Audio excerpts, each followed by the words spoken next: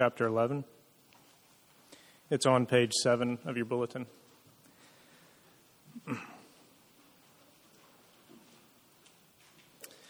When Israel was a child, I loved him, and out of Egypt I called my son. The more they were called, the more they went away. They kept sacrificing to the Baals and burning offerings to idols. Yet it was I who taught Ephraim to walk. I took them up by their arms, but they did not know that I healed them.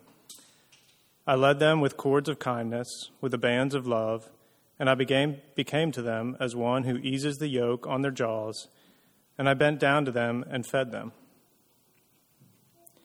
They shall not return to the land of Egypt, but Assyria shall be their king, because they have refused to return to me.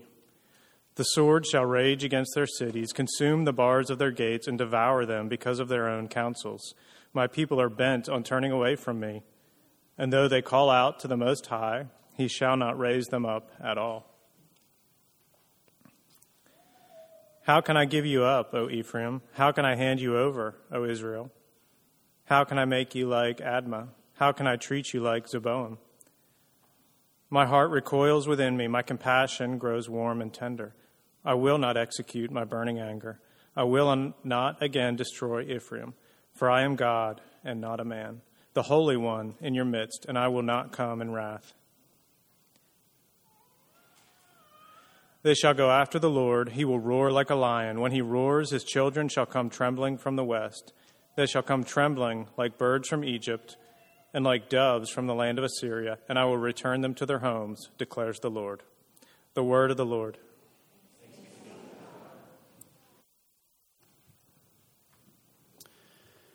Let me pray and ask God to teach us his word this morning. Gracious Heavenly Father, we thank you for your word, and we pray now that you would, by your grace, open our eyes and our ears that we may see and hear things otherwise we could not. And would you do this for your glory alone, we pray. Amen. Well, I'm not sure how old I was. It might have been somewhere in junior high or senior high, somewhere in there. When I wanted a pair of Oakley sunglasses, and some of you all might remember these, like the M frame, the Mumbo, like they wrapped around your eyes. And I think I wanted them for several reasons, mainly though because my friends had them. But I also told my parents, because I played first base, that I couldn't actually play first base if I didn't have these sunglasses, so they had to get them for me. But the real reason was because my friends had them, and if my friends had them at that age, right, there's just this sort of frustration, and there's this, it's just unfair. Like, if they can have them and I can't, that's just unfair. And that's sort of the life of that stage of life, right? You come into things that seem like more real-world problems, but really what it is, it's just fear and insecurity, because you just want to be like somebody else. And, you know, my parents seemed to know something at that point that maybe I didn't, and they continued to say no. And, of course, there was a new expression of wailing and weeping and gnashing of teeth for me at that age. And, you know, my parents, they didn't know what they were doing. You know, they were, I could fill in a few blanks there, of course, at that point in time. But to come full circle, though, just for the sake of finishing this story, then I think about it, they did at one point let me have them. So I can't believe it. 2 weeks after that, I left them on the back of a truck, and the guy drove off, and I totally forgot about them and lost them. Right? Maybe that's what they were thinking when they said no. I don't know. Maybe I'm not sure. But as parents, right, we all go through this, and we all sort of have. It's not just sort of like knowledge of our children and whether or not they'll be able to be responsible for things. And I think it's actually great to let our kids, you know, learn what responsibility is the hard way sometimes. But as a parent, you see inside that child that your real desire for wanting this is the fear and insecurity you have because your friends have it and you don't. And so you see that, and you know that one day they're going to grow out of that, and they're going to realize this is foolish, kind of like me as a parent today. I'm doing the same thing now to my kids, and maybe you're doing the same to yours, or you've seen this happen, and you just, there's a better day coming, right? But in the midst of that, right, what is the parent saying? You've got to trust me. You got to trust me. Right? Just trust me. And of course we don't. We won't. And we'll think that they don't know what they're doing. But as a parent to that child, you're saying, there are better days ahead. I know you want this, and I know the reasons why you want this. But I know that something more wonderful is in store for you than sunglasses or whatever your heart is set on at this point. That day is coming. But in that moment, right, you can't see it. You can't see it. That's a picture of our text this morning. Right? As we've been following along in Hosea, God comes to his people as a parent to a child in chapter 11. They want something other than what he promises, which is himself. And what he asks them to live on in the moment is, I need you to trust me. I need you to trust me. And it's hard, and Israel fails at it, but God asks his people to trust him because he loves them, and he knows, just like a parent to a child, that something better, something more wonderful awaits them, though they cannot see it. And the same is true for us this morning. And this is kind of the last turn for Hosea as we prepare to leave the book in the next couple of weeks. And I want us to see this, though, that God's promise to his people and to ask them to trust him, even in difficult moments. I want us to see that through these 3 points as we look through this wonderful, wonderful text. The problem in the passage, the power in the passage, and the hope in the passage. So let's look at the first one, the problem in the passage. The problem in this passage, and it's not a new thing, is that God loves a people that don't love him back. We've traveled with that theme since the beginning. God loves a people and they don't love him back. And so we hear about this. And up to this point, the driving metaphor in Hosea, as you remember, has been the faithful spouse to an unfaithful spouse.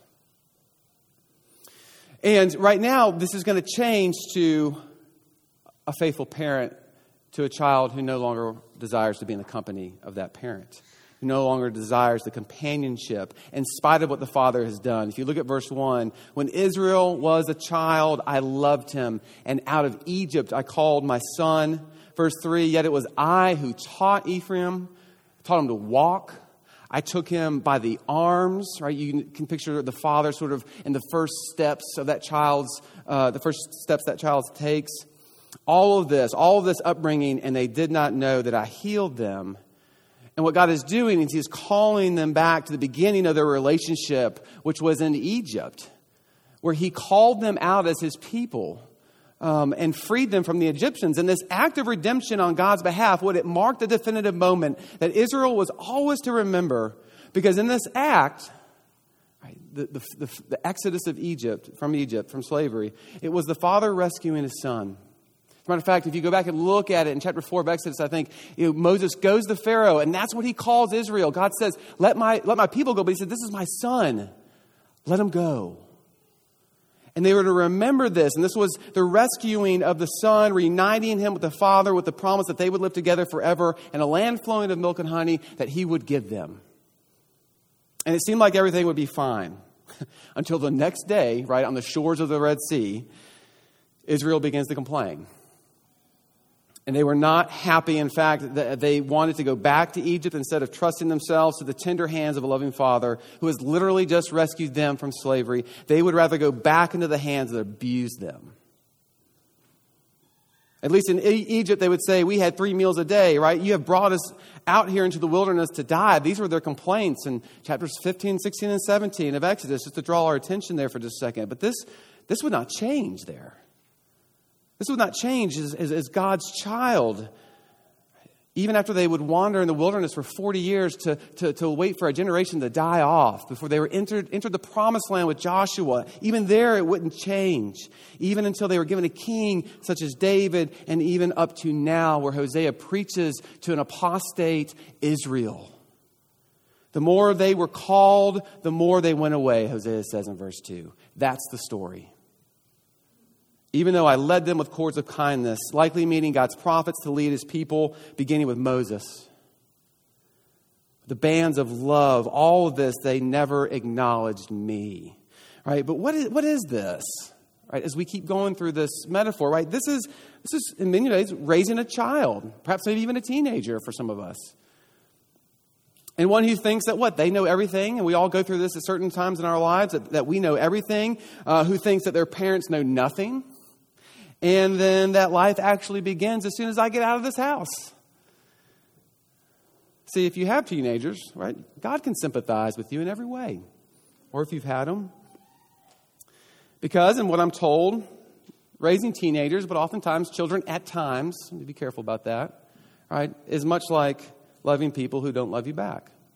It's kind of what it feels like sometimes to be a parent. But this is how chapter 11 starts out. It's every parent's worst nightmare to raise kids, to pour your life into them, only to see them grow up and want nothing to do with you, but worst, to not love God at all.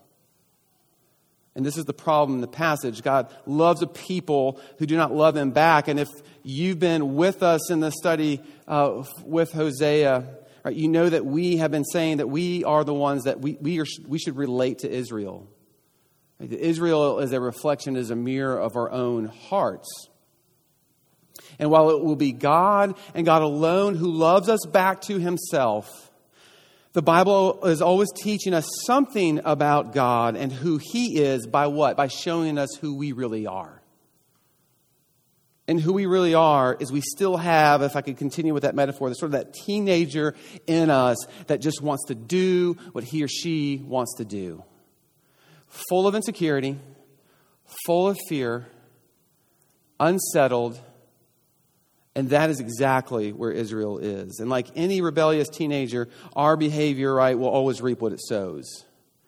When we pursue things in life out of insecurity and fear, right, that reaps, as we saw last week, a whirlwind. That's what's happening, though, in verses 5 to 7 to finish out this section. Because Israel wants nothing to do with God, they will get Assyria. They will get Egypt. Right? Crime will come to their cities, to their gates, as the text says. They will cry out to the god Baal. But he'll do nothing. He won't answer them. After all, it's been me, God is sort of saying to them, that's done everything for them. He won't do anything for them because he's not real. And all of this because they are hell-bent, is the literal translation, on turning away from God. Verse 7. That's the picture. What Scripture is showing us is that's in all of us. It's in all of our hearts. God has loved us. He has been gracious and kind. He has been faithful, yet our teenage heart wants to go the other way. And that's just another way of talking about sin. Sin is, to quote the New City Catechism, question 16, it's rejecting or ignoring God and the world he created. Not being or doing what he requires of his law as well. And all this results, the consequences results in our death. And it says the disintegration of all creation. Rejecting and ignoring God, that's in all of us at times in our lives. Because why? Well, we just want to do what we want to do. That was a good part of my week. Just wanted to do what I wanted to do. And in this way, God's love for me is not reciprocated in the way that he demands. The message in Hosea and throughout all of Scripture is that if God doesn't do something to get me, as it were,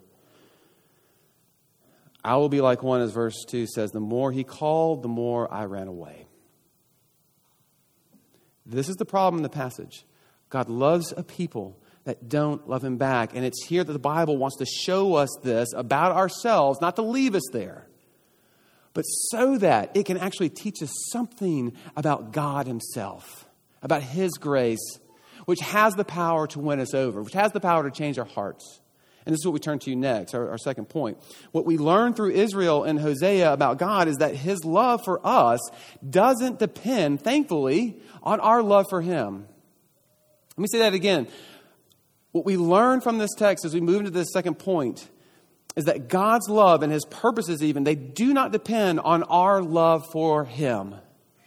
And thankfully so. And this is the power in the passage. Leaving verses 1 to 7, and I love this about Hosea, we get a glimpse into the mind of God as a parent in verse 8, where we are brought into the heart struggle here that God as a father is wrestling with. And you heard it as it was read.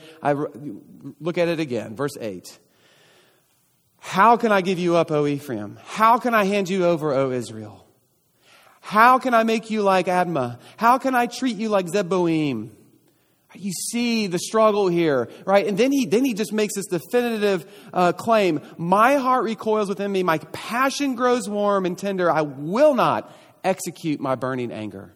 I will not destroy Ephraim, for I am God and not man, the Holy One in your midst, and I will not come in wrath.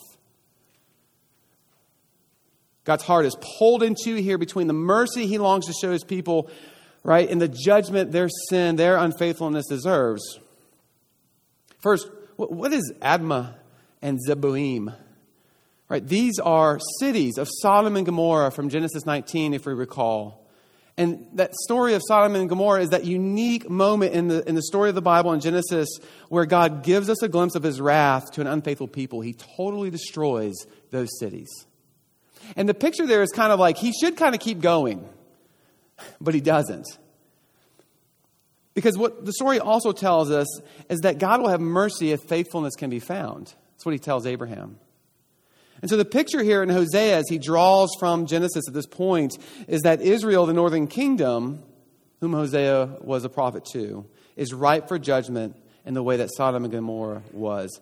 But God refuses to do it all of a sudden. He won't, in effect, give them what they deserve. He says, my heart recoils, my compassion grows warm and tender, I will not execute my burning anger. A reminder, this is still the God of the Old Testament. As we've been seeing in this book, our sin breaks the heart of God, whether it's an unfaithful spouse, whether it's a parent to a child, but it doesn't stop him from loving us as he promised. And that is the real power of this text. God's love does not depend on our love for him. But second, how is God able even to love like this in the first place? Right, the human response here is obvious. If I am hurt by someone over and over and over again, right, I'm either going to move to hurt you back, or I'm going to move into a place of resentment. That's my heart. That's where I go. But that's not where God goes. And why? Because one, he's not like us. Look at verse 9. Look what Hosea says. I will not execute my burning anger, for I am God and not a man, or I'm not human. In other words, God's love and anger are different than ours. His love and his anger are actually deeper and fuller than ours. Tim Chester puts it this way. He says, usually in Scripture, his holiness describes the contrast between our sin and God's purity. But here, it describes the contrast between our resentments and God's grace. In other words, when someone wrongs me, my natural instinct is to dig in with resentment and bitterness. That's human. What Hosea is saying is that God's not like us in this way. Where we would hold resentment, God, what? He actually shows grace. He shows grace. God does not respond to human sin in the way that humans do. Chester continues, and he quotes John Newton. And I thought this was so good, I had to share it with you. John Newton says, if we had offended men or angels as we have offended our Creator and Redeemer, and they had permission and power to punish us, our case would be utterly desperate. Only He who made us is able to bear with us. And anybody who's been a parent understands that. They understand that about their own children, right? A good parent will tell you their love for their children is not dependent upon them loving them back. How much more for God himself who created us? God is not like us. His love and anger are fuller. They're deeper. His love is not dependent upon our love for him, thankfully so. But the second reason God is able to actually love like this in Hosea, as he says in Hosea, given all that Israel has done, is because of Jesus. God won't execute his burning anger or wrath towards Israel because he already knows he will put it on himself. He already knows he will put it on his own son. Jesus will become Admah and Zeboim here, where Israel will not, so that, right, we who ran away the more he called us will finally come home. That's the picture here all of a sudden. The cross then is already in God's plan here in Hosea, and it's what allows his compassion to grow for Israel. It's what allows his compassion to even grow for us when we disobey him now. But it's what allows his compassion to grow for Israel in this moment, and why he will not execute his burning anger on them. Jesus will receive that instead. When God's people scorn him, when they forget him, when they are unfaithful to him, right? when that sort of, as we've been saying, that teenager comes out and they are unfaithful to him in any way, he doesn't fill with resentment, right? He fills with grace. And why? Only because of Jesus. It's not because you get your act together that you begin to start loving your child over again, is it? It's so hard to believe that God does the same with us. I can enter into that this morning. It's only because of Jesus, right? This is why then that the cross is the ultimate sign for us that God's love for us does not depend on our love for him. That's why it's there. That's why he had to die. It's why the cross also doesn't make sense to us. It's why the cross even angers us, because it's grace. It's not human in that way. We don't respond like this. It's grace. And this is why Hosea says God is not like us.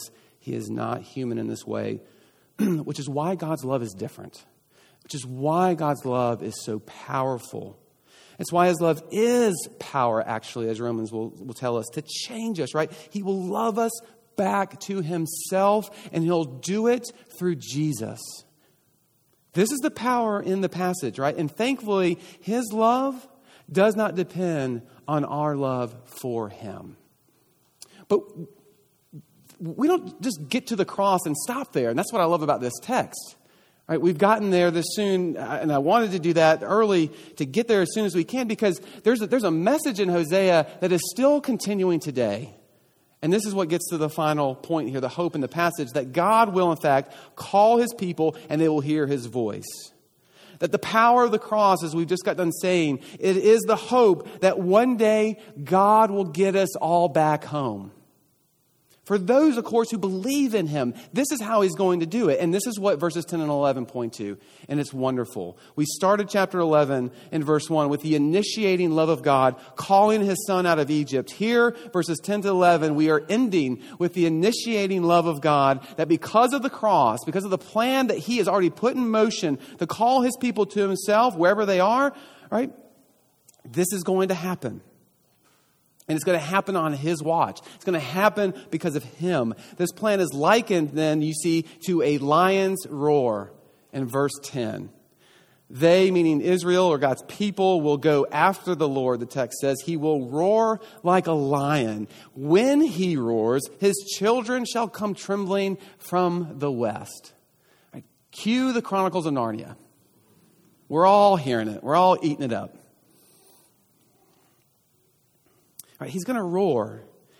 And when he roars, his people will come home.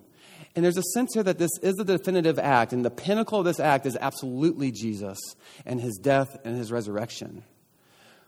But the finality of that roar is his return.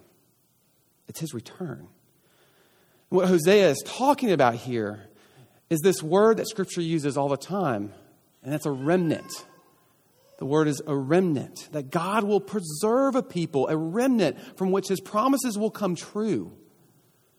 While the northern kingdom will fall and many will get carried away to Assyria and taken down to Egypt, God will call them all back one day, as verse 11 says. Right? That those who even have been scattered into foreign lands, right, this plan that he has set in motion that is marked by the roar of this lion will bring them home to God. That's the promise here.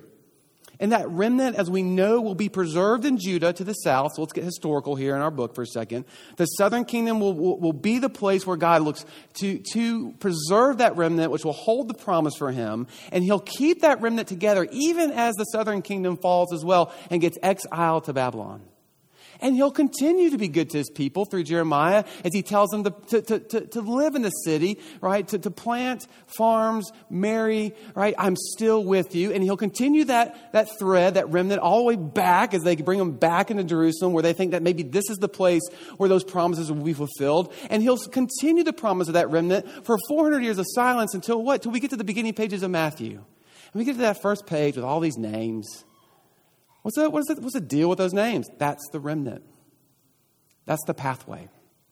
And we'll get to this place where we'll see that, as Revelation 5 calls, the Lion of the tribe of Judah, the root of David, he has arrived. And he will secure his people's way to God. That's Jesus. It's a beautiful story. You can't make this up. Therefore, the cross is both the pinnacle of that roar, as I said here in verse 10, but it's a roar that will continue until Jesus returns.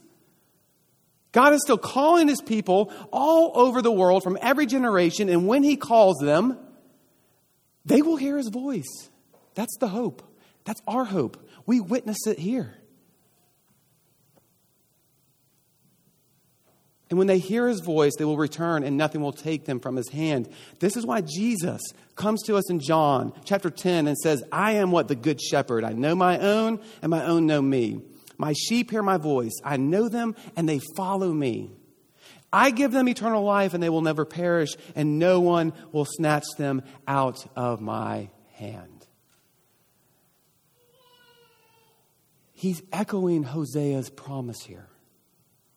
He is the son that we read about in Matthew. Out of Egypt, God says, I called my son. Where Hosea comes alive for us this morning, though, is God is still roaring. It's not done. And he's doing it through his church to call sinners to himself, to give eternal life to those who believe and trust in him. Even to prideful, know-it-all people who just want, right, who just think their parents are morons because they won't give them sunglasses. The people who don't know how to love him. Even still, he loves us. He loves us back to himself through Jesus, and that roar still goes on today. And so this leaves us really kind of just with one point of application that I want us to take home as hope for us as Forest Church, but also, like, guys, we're part of the greatest story in the world, right? We have the best message of hope than any other place in this world. And this first place of application, and really the last place that I'm going to leave you, is that right, this means that God is at work no matter what is going on around you. Let me say that again. God is at work no matter what is going on around you, no matter what you're experiencing today. And I think that's something that all of us need to hear here in 2020.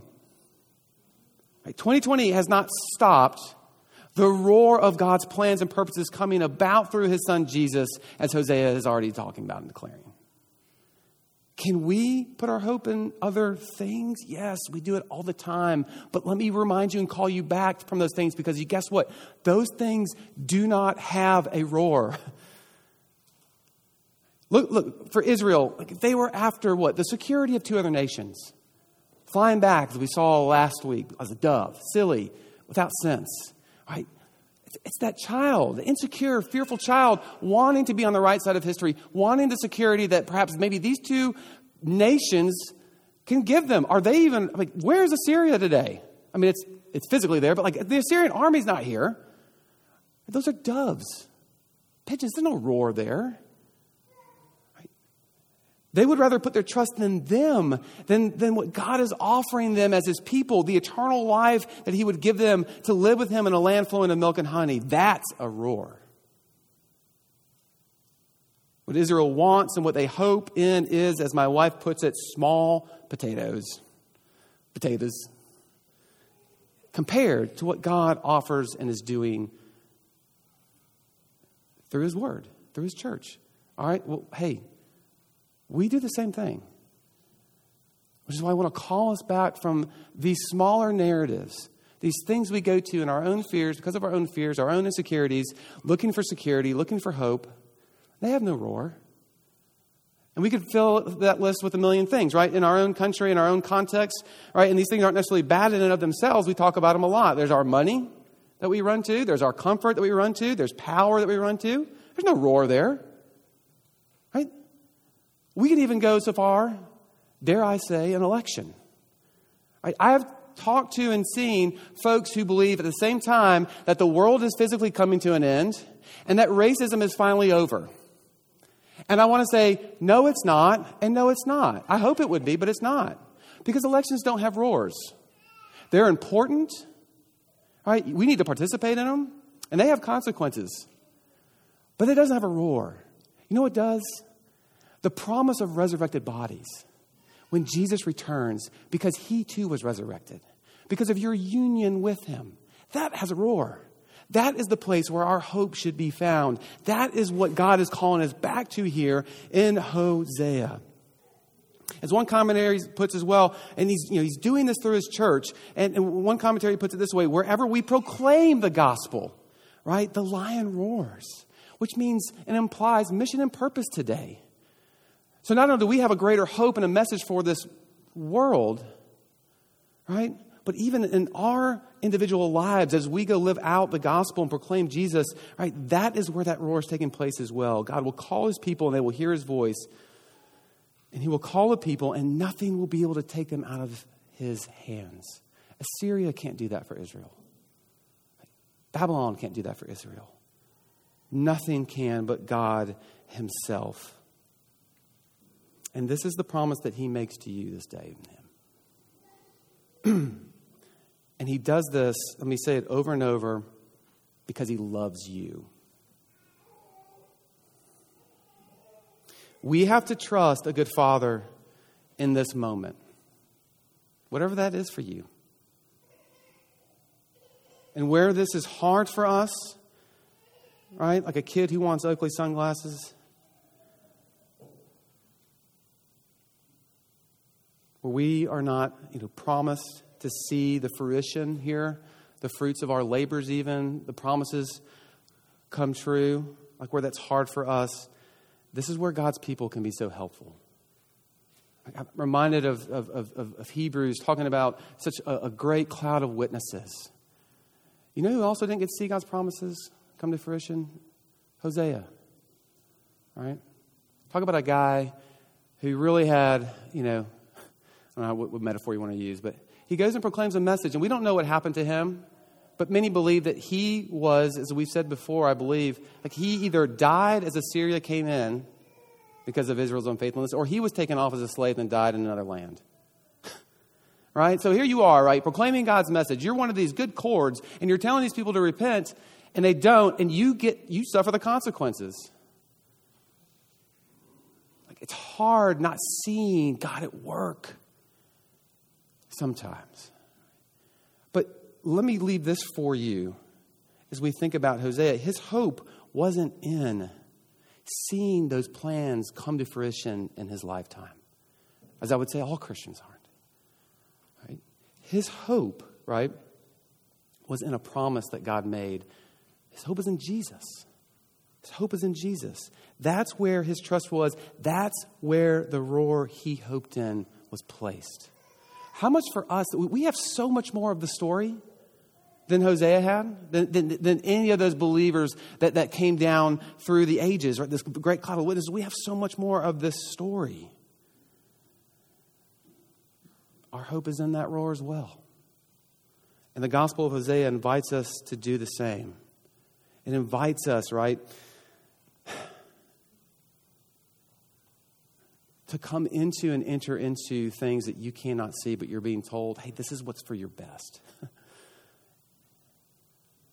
To trust a Father, a loving Father, that he knows that good and wonderful things await you.